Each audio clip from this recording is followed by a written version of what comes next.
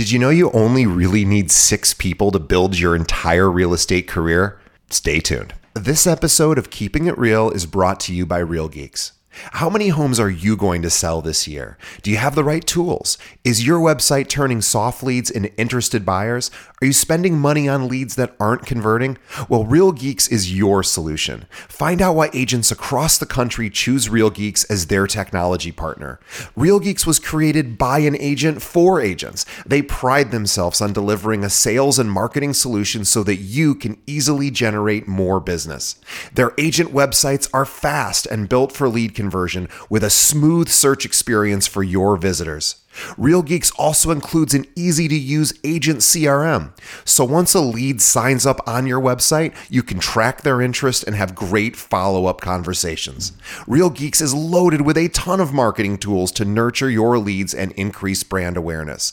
Visit realgeeks.com/keepingitrealpod and find out why realtors come to Real Geeks to generate more business. Again, visit realgeeks.com/keepingitrealpod. And now, on to our show.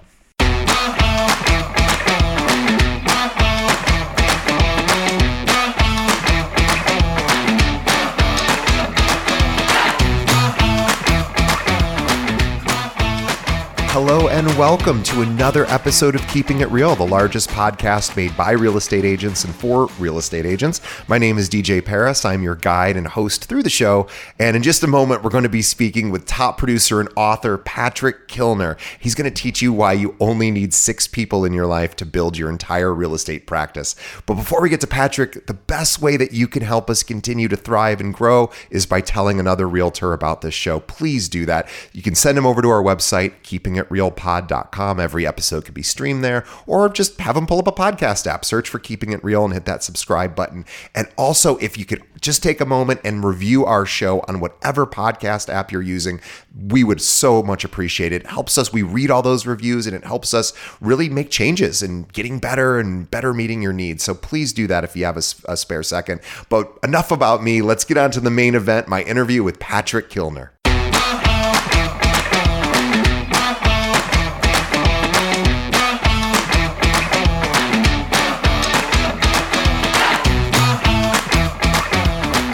Today on the show, we have Patrick Killner from Killner and Kirk Group in Maryland.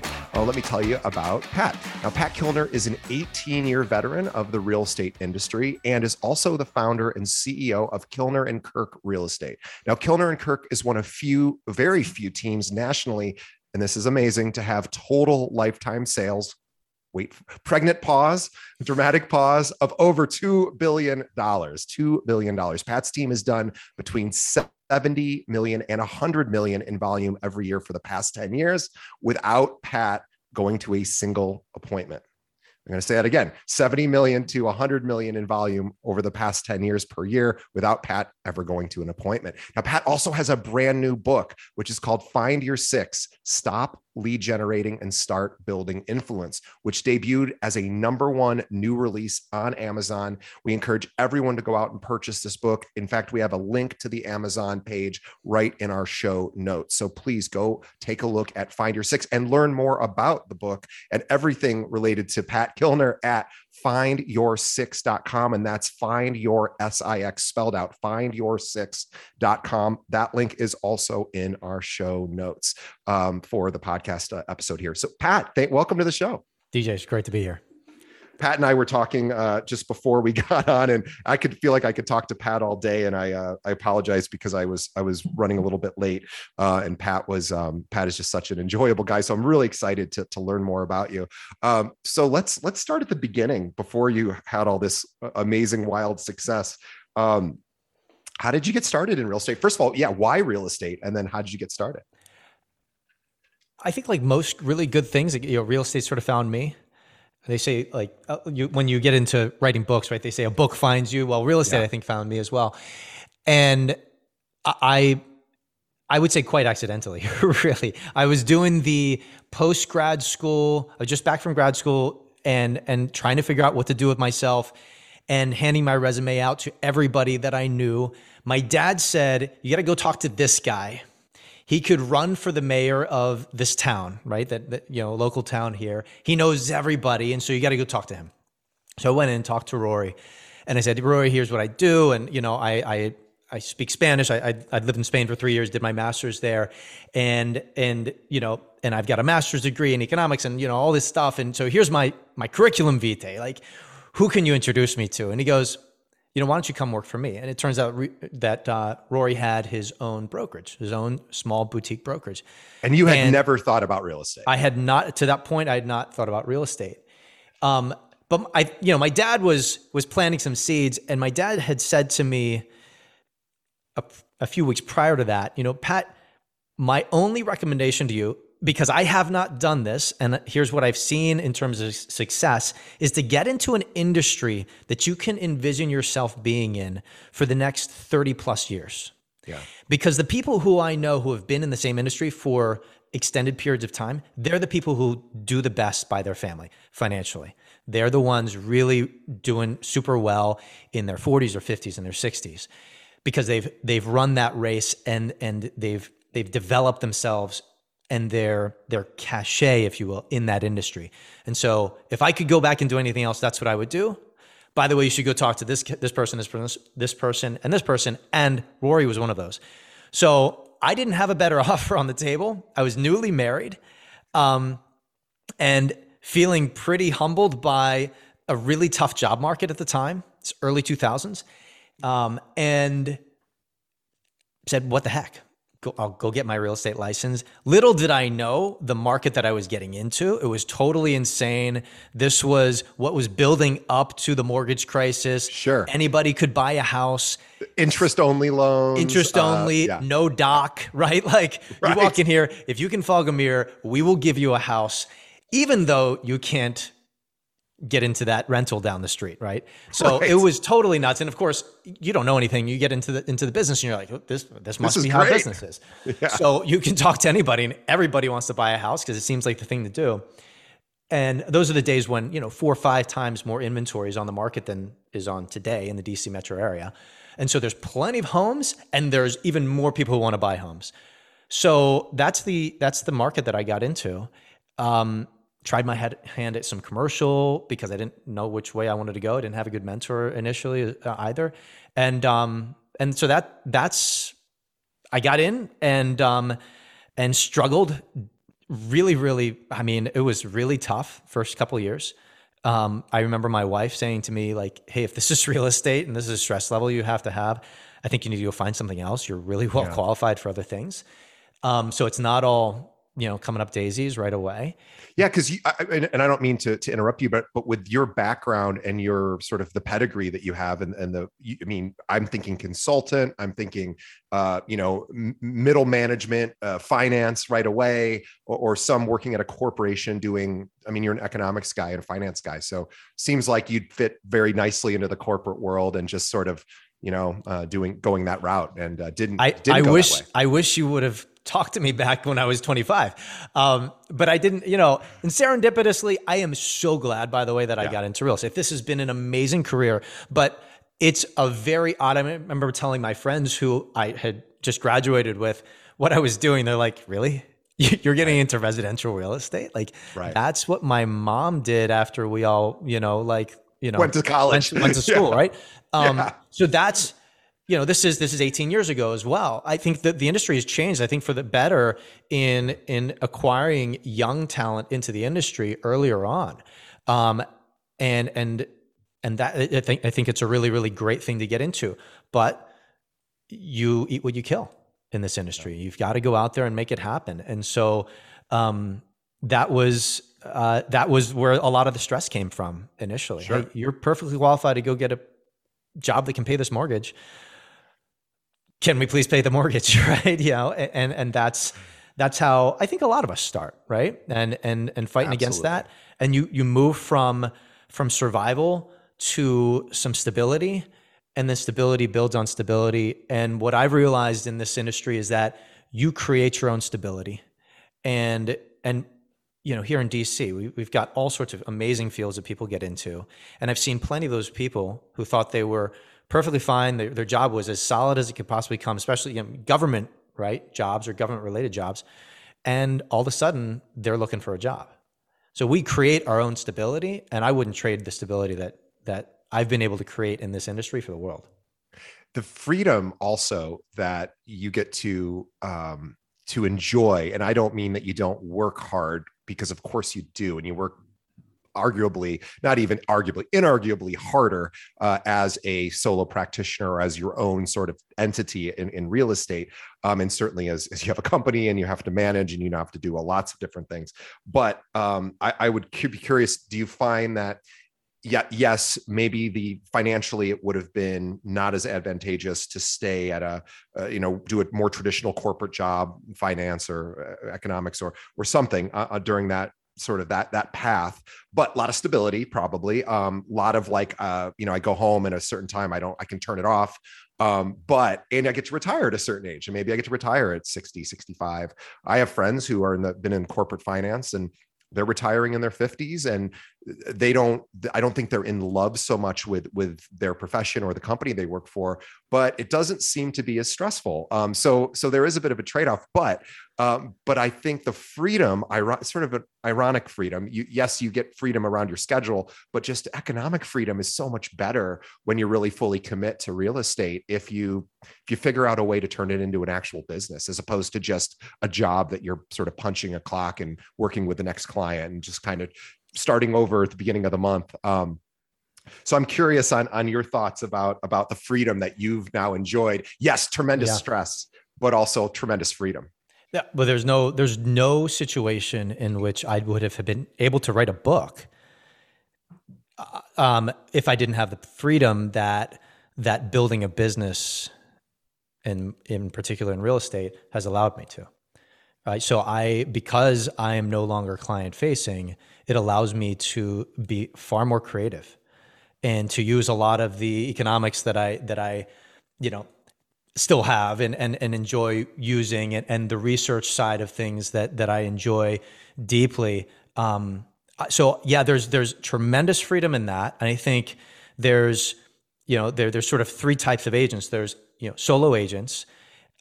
There's agents who talk about having a business who are really running a really big practice, because you get hit by a bus, all of a sudden the business is gone. So to my mind, that's not really a business. That's a really profitable practice oftentimes. And that's what most people have. And then there's very few who have a business, meaning you get hit by a bus and the business keeps creating revenue without you. And so at different levels, you enjoy different levels of freedom. And so, before I was running a business truly, there's no way I would have been able to write a book. I could do a lot of other things. I'd say the freedom as a father, the freedom to be able to spend time, and to be creative about when I use my time as dad and as husband has been immense and tremendously fruitful. But I'm really competitive. So I had to teach myself that through the School of Hard Knocks to prioritize family over this business as well. Because I, as we all know, it can become an obsession. Yeah, it can. And I always think too, freedom comes through like discipline and structure, oddly enough, sort of counterintuitively. 100%. I know that. Yeah, like I just got back from the gym. I talk about this a lot on the show because I oftentimes schedule interviews right after I get back from the gym, so it's just fresh in my mind. So I apologize for our listeners for giving. That's why your energy level is so good when you're maybe, or I'm just wildly have some sort of chemical imbalance. Either way, could be that. But either way, but yeah, thank you. But what I will say about the gym is I struggled with going to the gym, and I just use this as a metaphor for people to maybe think about different habits that they want in their life that they find it very hard to adopt. Mm-hmm. Things that we all know we should do and we don't do. Going to the gym for me has always been a struggle. I just don't like it. It's painful. I just isn't something that I would ever choose to do, which is funny because I've tried to get myself to do it for years and years. And it wasn't until I hired a trainer, which is very expensive, crazy expensive, and really kind of a bummer to write the check every month, but it gets me to the gym. And through that structure for the last 2 years, she and I just realized we'd been doing it for 2 years. I haven't missed one time. And I am telling you, I'm 46. for up until 44, I would have been like, I know I should go to the gym, and I'm kind of beating myself up that I don't, but I just wouldn't. And so because I have that structure in place where I just have a standing appointment with her 3 times a week, I never have to think about it again. I don't, Right. I have to go there and do the work, and that sucks. But I don't have to think about it. I just have to go. And because I have somebody else who's going to show up and she's going to charge me whether I'm there or not, I better show up. And it's so expensive that there's no way I'm not showing up. So oddly, yes, it sucks to pay for it, because God, I don't even want to, I'd be embarrassed to tell you how much it costs. But the reality of it is, I can't do it on my own. And so that actually is like, oh, it's actually like weight off of my mind. I don't have to think about it. So I'm only making what's a big the deal. Opportunity cost to you, your long-term health of not paying that money? I have more right? energy. Yeah, no, it all makes sense. So for sure, it's like, but I just don't have to struggle with the beating myself up because I didn't go. Do you know what I mean? So I think what a lot of times agents think about is they struggle with structure. And of course they do. There's no structure in place for an agent unless they have a coach, or they have a great trainer or a great brokerage that really helps them, or they're just naturally good at it. Or because most of us, I think real estate is so much a personality extroverted for most people. I think they like hanging out with people and being of service, and those are all great qualities that aren't always the same qualities that are good for structure. And so I think, if there's one thing we've learned after all these years on the show is creating structure has just been really helpful to actually give people more freedom, ironically. Yeah. Yeah. I mean, one of the first things I'll ask folks as we're looking to onboard is, what time do you wake up in the morning? Yeah. And okay, what are the first few hours of your day look like? Right. Just walk me through that. Not a Saturday, like a work day. What does it look like? Because somebody's priorities by what they put earlier in the day, hopefully, right? Is it checking Facebook, or is it, are you getting to the gym, or are you, is there meditation? Is there whatever it is, right? Are you hydrating? Whatever it is that you need to do in order to click into a really high performing productivity, because nobody else is going to tell you in this business when to be somewhere. Right. And so you need to have that discipline yourself. And that starts literally from the time you wake up. And so, the next question is, okay, what time do you get to bed? Right. So, because if that's, what's your ideal day look like? You're waking up at 6 a.m. Okay, well, what time do you have to get to bed in order to do that consistently? Oh, I don't need sleep. Okay, let's see how long that lasts. So the beauty of this is the freedom, and the Achilles heel is the freedom if you don't use it well, for sure. Let's talk about the book, because I am so excited about this book. And Thank you. I really am. And I haven't, unfortunately, had the chance to read it yet. So I apologize to our audience, but that's what you're here to talk about. So I want to first, and again, remind people the name of the book is called Find Your Six. And the idea behind it is to stop doing as much lead generation and start doing a little bit more influence. I guess we would say, proactive marketing versus attraction, creating so much value that people are just instantly or over time attracted to want to work with you. I remember when I was a financial advisor a million years ago, I heard one of the top financial advisors in our office, who had been doing it 30 years, says, if you have to ask for the sale, you're probably doing it wrong. And if you do it right, people go, how do I sign up? How do I give you all of my money to invest? And I thought, well, that's easy for you. You've been doing this 30 years. He's like, no, you just have to be good. You have to know what you're doing, and you have to actually be providing value. But let's talk about the book. Tell us what it's about, and how agents can start thinking differently about influence. Yeah, and this is very much a real estate book. I mean, this is through the blood, sweat, and tears of really figuring out how to get through the crash of 2008, 2009. And that's sort of where I start with the book. So let's back up for a second. I became very interested in what made really high performers excellent at their careers. And so I began interviewing people who had been going at their careers well into their 60s, sort of, in the twilight of their careers for the most part. And I found the 60 most successful people I could possibly find, all very high performers across different industries. And I interviewed them, And I said, I'm curious. I want to understand who have been the people who've been fundamental to your success over the course of your career. Let's talk about that story arc of your career. And we talked as long as it took them. And I took copious notes and I recorded the interviews. And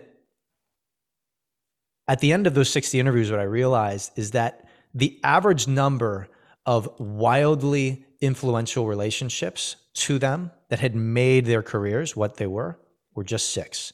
It wasn't 600. It wasn't 6,000. It wasn't 1 million, right? It wasn't like, how many Facebook followers did you have, right? That didn't matter. What mattered was a handful of really amazing vision-aligned relationships that in many ways, they almost felt like this is just total serendipity. How did I happen across them? And so hence the 6. That's why find your 6. It's oftentimes why people ask, one of the first things they'll say is why find your 6? And when I first got in the business, the first thing that was told to me is that no leads, no business, right? And we all, we're in lead generation. I have a column still in my chart of accounts that is lead generation spending, right? I'm like, I wrote a book basically condemning the concept of lead generation, but that's how ubiquitous it is. What's really interesting is that we've only begun speaking about lead generation. That word, we've only started using that since 1976. We didn't actually talk about acquisition of new relationships as leads, right? Those incredible relationships that we have the honor in real estate to work with as leads. We shifted, and all of a sudden, and most industries did, by the way, financial industry, right? Glenn Gary, Glenn Ross, right? That's 1980s. All these things, Wolf of Wall Street, 1980s, 1990s, right? All of this comes out of a lead generation mindset, which is basically the relationship between us and the consumer is a commodity.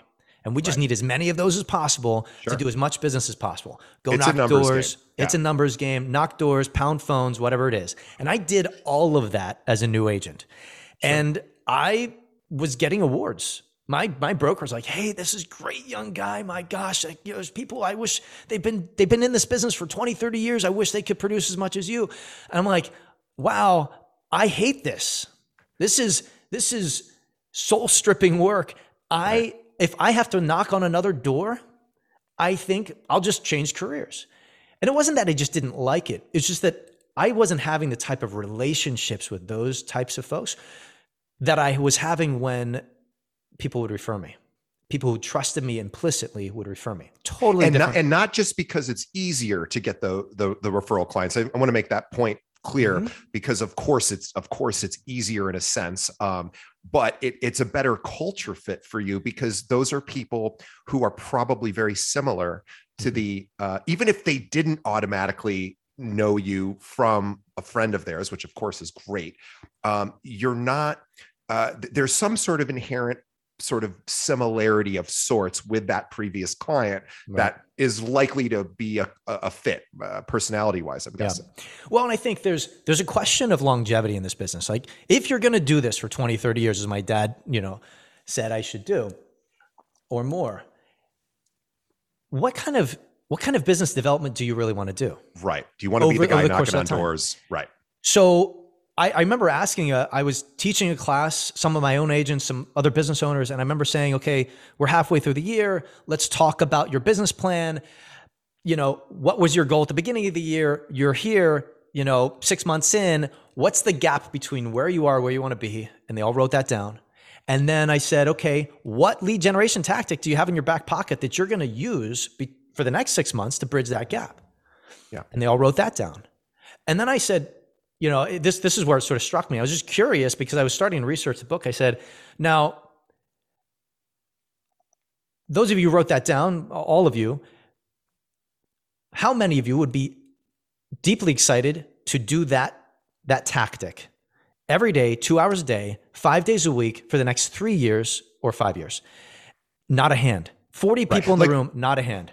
We know that it can work because people have done it, and we're not going to debate whether it works or not. We're just going to say, let's assume it works. And are you going to be a happy person doing this? Yeah. And not a hand. I mean, some very accomplished people, right? Yeah. And I was like, wow, there's something wrong with the way we think about business development. It's like, it's drudgery. What if you could come up with a way that you could do business development for the next 20 years and be excited to do it every single day? What would that do to your business? What would that do to just how you show up to your family? That's the essence of Find Your Six. And to me, if you can do business in a way that allows you to really have great joy at this game, well, then, you're living a much, much fuller life. As far as I know, we only get one shot at this. What's also really interesting is, well, who does lead generation better than anybody? Right? Who produces more leads? Or maybe a better question is, who do you pay for your leads? Right. Yeah. I was going to say Zillow, Opcity, Redfin. Exactly. These are lead corporations. These are lead companies. And that's not a pejorative term. It's not negative. It's just the truth. I came from a background prior to this where we were in the health insurance lead space, essentially. And we were generating 15,000 health insurance leads a day, people who needed to buy health insurance. Realtors oftentimes were in that group. And so I was in the lead gen business, and that's what Zillow and again, that's a good thing. That's what they do. It's an amazing mousetrap. It's better than anything you could possibly build on your own. They got, you're not going to compete. I got into the business, oddly enough, the same year that Zillow got into the business. Right.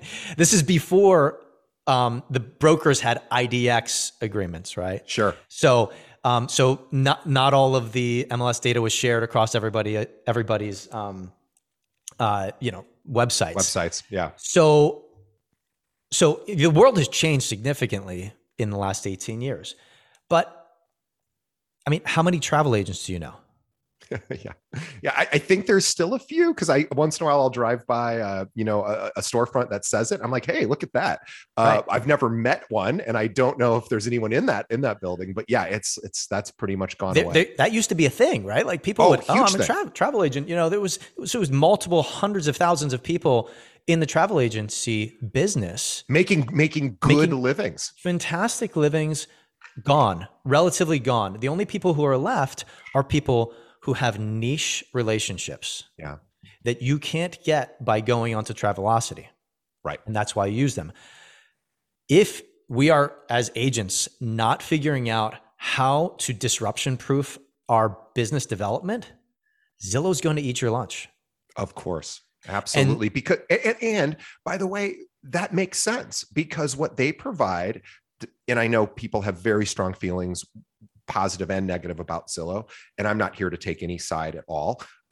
But there is a sense of they're taking something from me. And my thought has always been, probably not. If you're an agent that provides exceptional value, that's not what they do. They provide value for looking at homes and connecting you with an agent who wants to get your business. They're good at that. They're excellent, or they're the best at it. But are they good at walking somebody all the way through the process of home ownership or selling a property? No, that's not what they do. They're a lead company. So that's not their forte. And thank goodness, thank God they haven't cracked that code, because it means that the realtor is still front and center and absolutely important for every step of the transaction. 100%. But if you find yourself in your drive home from showing that house, wondering how you can compete with Zillow, you're probably doing the wrong type of business development. Yeah. And lead generation is just a blip on the radar screen historically in the history of how people have generated business. Right. So what I really wanted to know when I wrote this book was, I wanted to talk to people who had weathered their own disruptions in their own industries. And pretty much every service industry we know of, and every goods industry we know of, has been disrupted in the last 40 years. So I figured, let's go talk to those people in different industries and figure out who are the people that have made them disruption proof. Because that's really when you find the right people who refer you business, who can only think of you as their agent, you don't need a ton of them. I've built a pretty darn good business with just a handful of amazing relationships. But we are not practiced at finding those relationships. So the thought process here, And what I realized about sort of my own journey was that I was fortunate enough to find my six in a very short period of time, which is why I was able to survive 2008, 2009. And as I talked to these folks, what I realized is they were all talking about the same characteristics of the talent that they were looking for to affiliate themselves with. So you're no longer in a lead generation business, you're in a talent business. And if you can find the right talent to align yourself with, it's game over. And Zillow is not in that business. Right. And nor are they interested in that business. They're interested in capturing people who are searching online, and they become the search engine, and they capture that person's information and sell it. And that's not a bad thing. And it doesn't compete with a realtor who it provides tremendous value. It's just a totally different world, probably a different client as well. Amen. Couldn't agree more. And, gosh, NAR numbers have only gone up since the inception of Zillow. So, there's plenty of agents getting into this business simultaneous with the growth of lead generation, outfits like Zillow. It is funny too when Zillow had they've had some poor press in the last year with their iBuyer program and all of that, and what's interesting is when you go to and I love Lab Coat Agents as a community. I think it's excellent. I love those guys. They've been on our show. They're awesome, really nothing but love for Lab Coat Agents, and what they've built is like beyond amazing. Everybody should go subscribe to that Facebook group.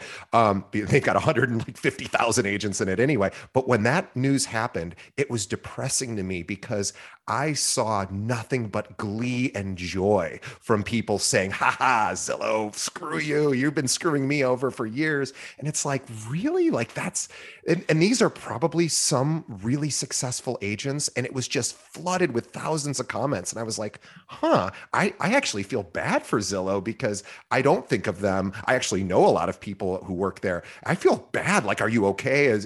And it's interesting. I never thought of them as competition. Well, I mean, and you talk about disruption, right? Zillow's are just a disruptor.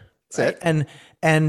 And thank God we live in an era where there can be disruption to industries. That's how business gets better. Like from an economic standpoint, the way that we actually get better is to have competition and people coming in and going, really? Is that really why what your value is?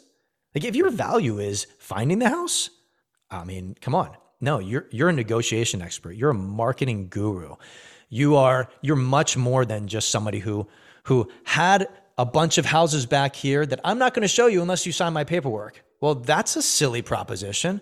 And the consumer should see that as completely absurd.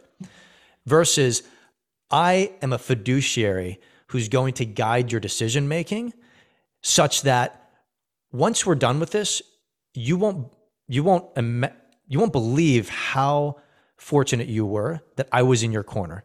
And you'll think to yourself, and you'll refer me by saying, the cost of not having DJ in that deal was not just monetary, because he's worth much more than I could have ever paid for him. But it was also a place where our family lives now, and a place where we create memories. And that's where we sit as agents. And if we confuse that with what we're actually supposed to be doing, then I think we're in for a world of hurt.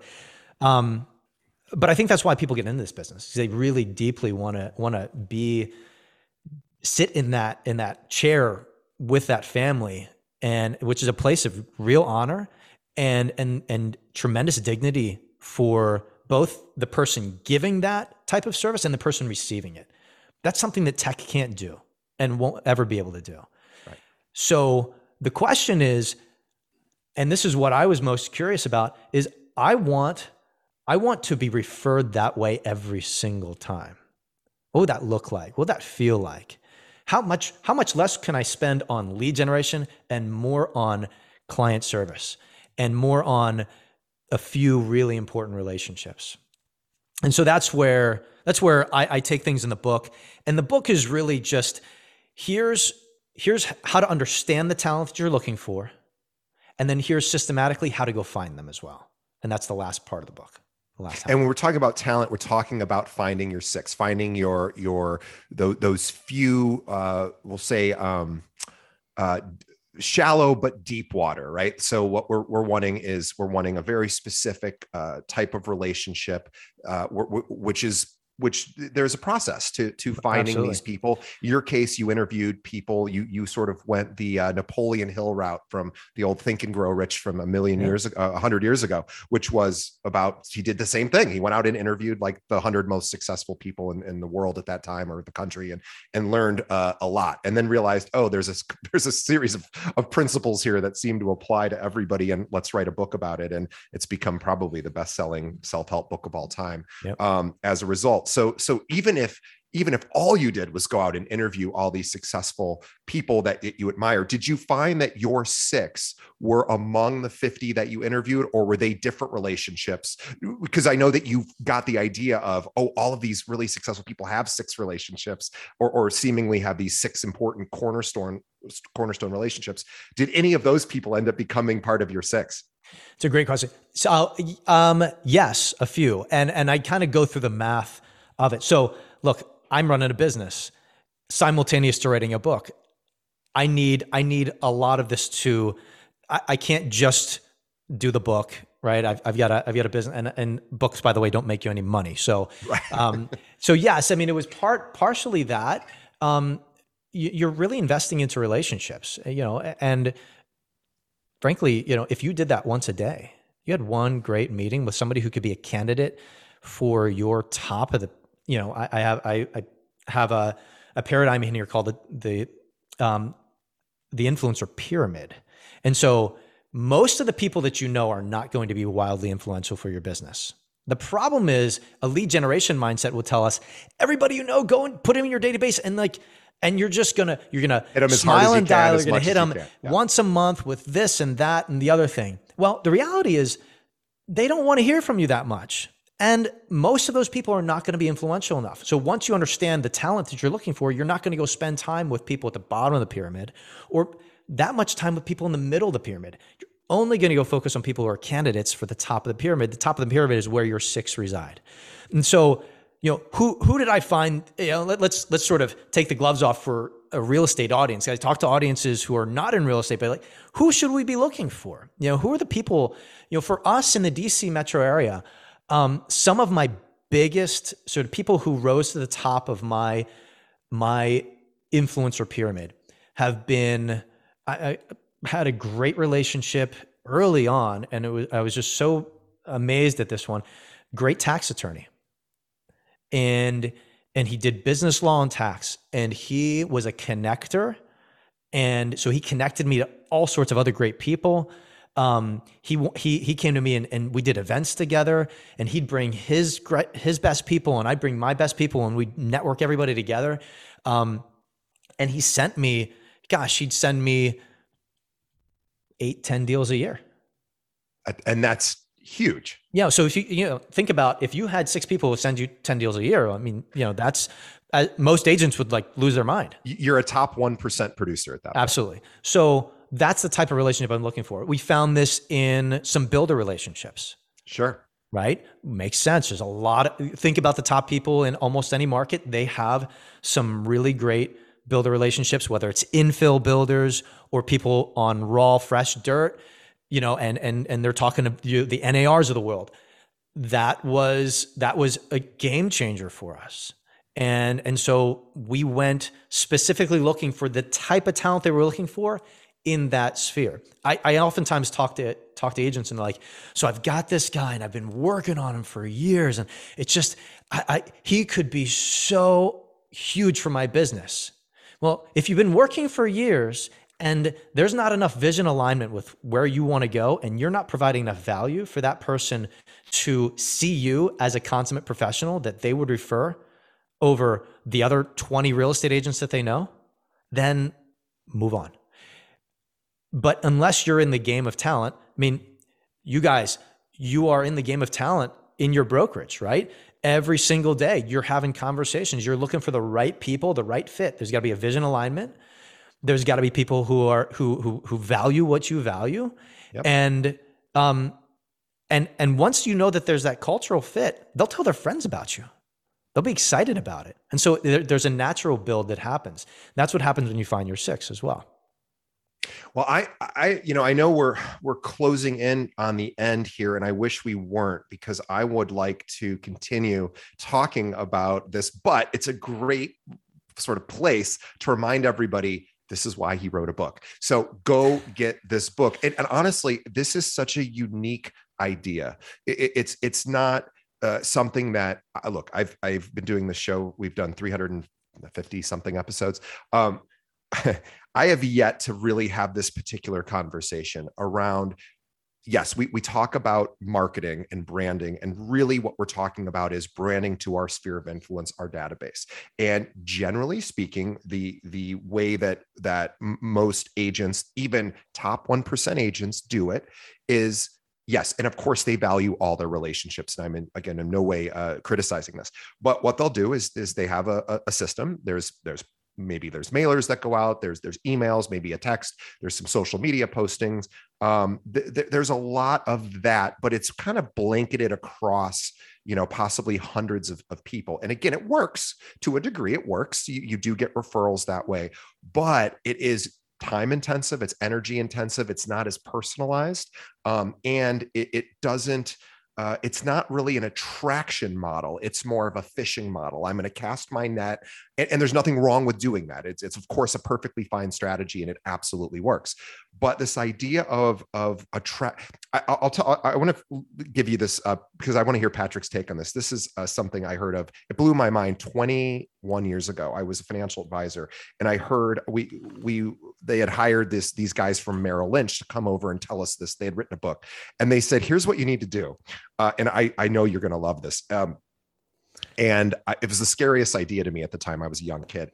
They said, go find the client, whatever clients you have in your business, and the ones you really like, the ones that you think are just really cool, great people, somewhat influential, but whatever. They're just good human beings, and they like you.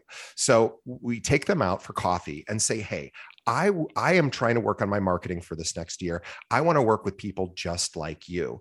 However, I'm not totally sure how to get in front of more people like you. Do you have any advice about what you might do if you were me?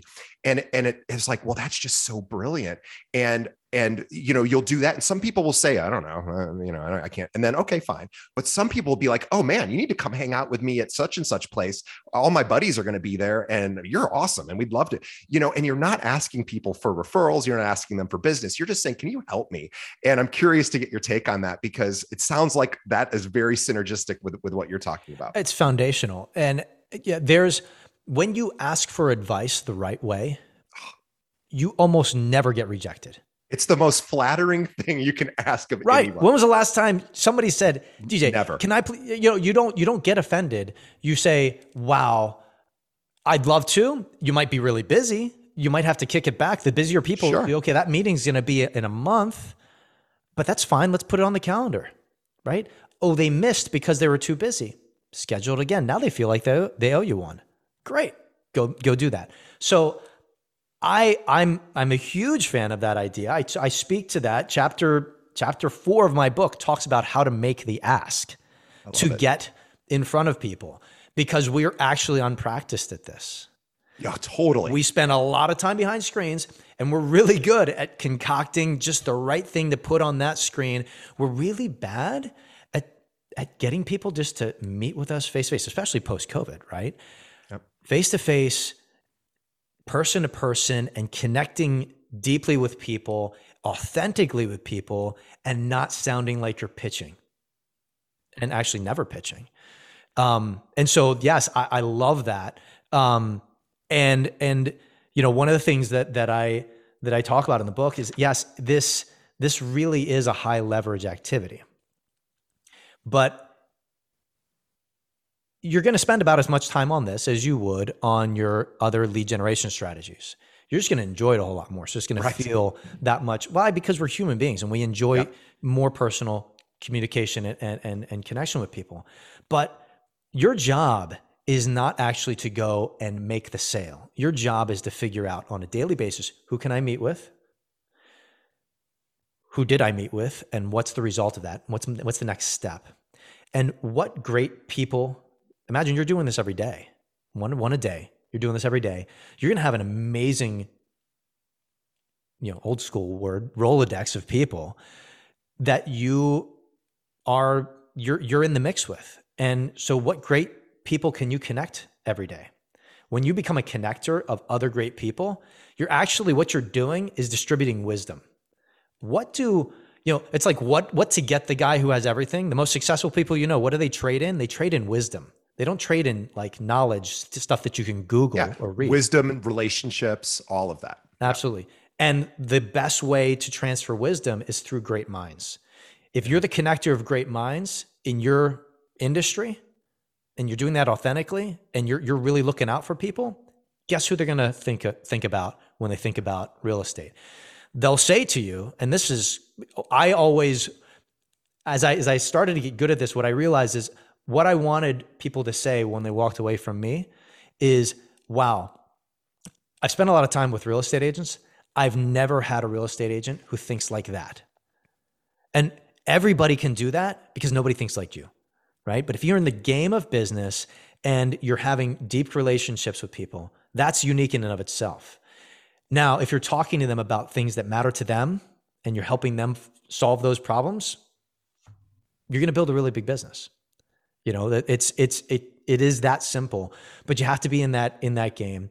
And that's a numbers game, right? So one a day after a number of weeks, a number of months, you have 200 meetings a year.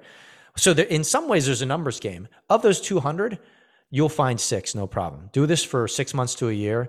You'll utterly change the trajectory of your business over the next 12 months.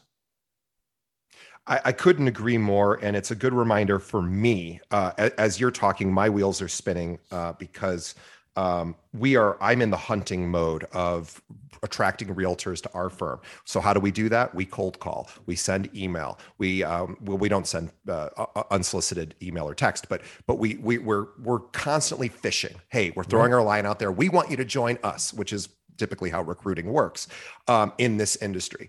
And I am like, I've been doing it for 12 years and we have 800 agents here and I'm exhausted. And it's an amazing number, by the way. That's tremendous. Thank you. Well, it's fun and I'm in no way complaining. However, it is time for me to find my 6. And so if I 12 years in need to do that. And by the way, I need to do it for this podcast too. It's not just in my real estate business. So I'm going to employ these tactics. I want everyone to go out and purchase this book, guys. At the very least, you're out $10 and you've done something for your personal development. And at best, you've completely changed your whole idea of branding, marketing, and relationship building. So the book is called Find Your 6, moving away from traditional lead generation tactics to more influencer attraction model. And of course, it's all through value. Patrick is clearly a very authentic, solid guy who has a lot to share. And again, he didn't write this book to get rich because you can't do that. He is doing it to give back to the industry. So let's support him. Let's go out and get the book. Visit his website, findyoursix.com. And we'll have a link, of course, to the Amazon page right on our show notes as well. But go to Find Your 6, subscribe to his mailing list, and get updated with everything because he really has a lot of thoughts and opinions about. And by the way, his company has sold over $2 billion in real estate in not that long of a time period, where they're averaging 100 million plus per year or so. So this is a guy you want to listen to and you want to subscribe to, and he's a good guy. So let's make Patrick part of our 6 for now, and let's go subscribe and get his book. So findyoursix.com is the place to go. I'd love to have Patrick back on our show in the future because he's got a lot of ideas that I think our audience needs to hear. So please let us know if you want to keep hearing Patrick's voice. Although I already know the answer is yes, but we'll keep reminding Patrick to come back on. But before we log off real quickly, if everyone could do just one quick thing for us, which is to tell a friend. Think of one other realtor that that could benefit, that needs to hear, who's struggling with their marketing, struggling with maybe right now the season is slowing a little bit. This is a good time to, reach out and tell them about our show and send them a link to this episode. So send them over to keepingitrealpod.com. Every episode we've ever done is there. I think we have 350 something episodes. go through the archives, tell a friend. It would really help us out. And also leave us a review. Wherever you're listening to this, iTunes, Google Play, Stitcher, Spotify, wherever, just let us know what you think of the show. Leave us a whatever star review, and it helps us improve and also get in front of more people. But on behalf of Patrick and myself, we thank everyone for being for listening and or watching. And on behalf of the audience and myself, boy, we really thank Patrick. He doesn't have this kind of time to come on a show. He's managing a huge team, a huge company. We didn't even talk about his business. But everyone go out to findyoursix.com, and that's SIX, not the number 6. So findyoursix.com and buy the book, and then report back on how it's working. And we'll have Patrick back on the show very soon. Patrick, thank you very much. DJ, it's been a pleasure. And thank you for what you're doing for our industry as well. Thank you. See everyone on the next episode.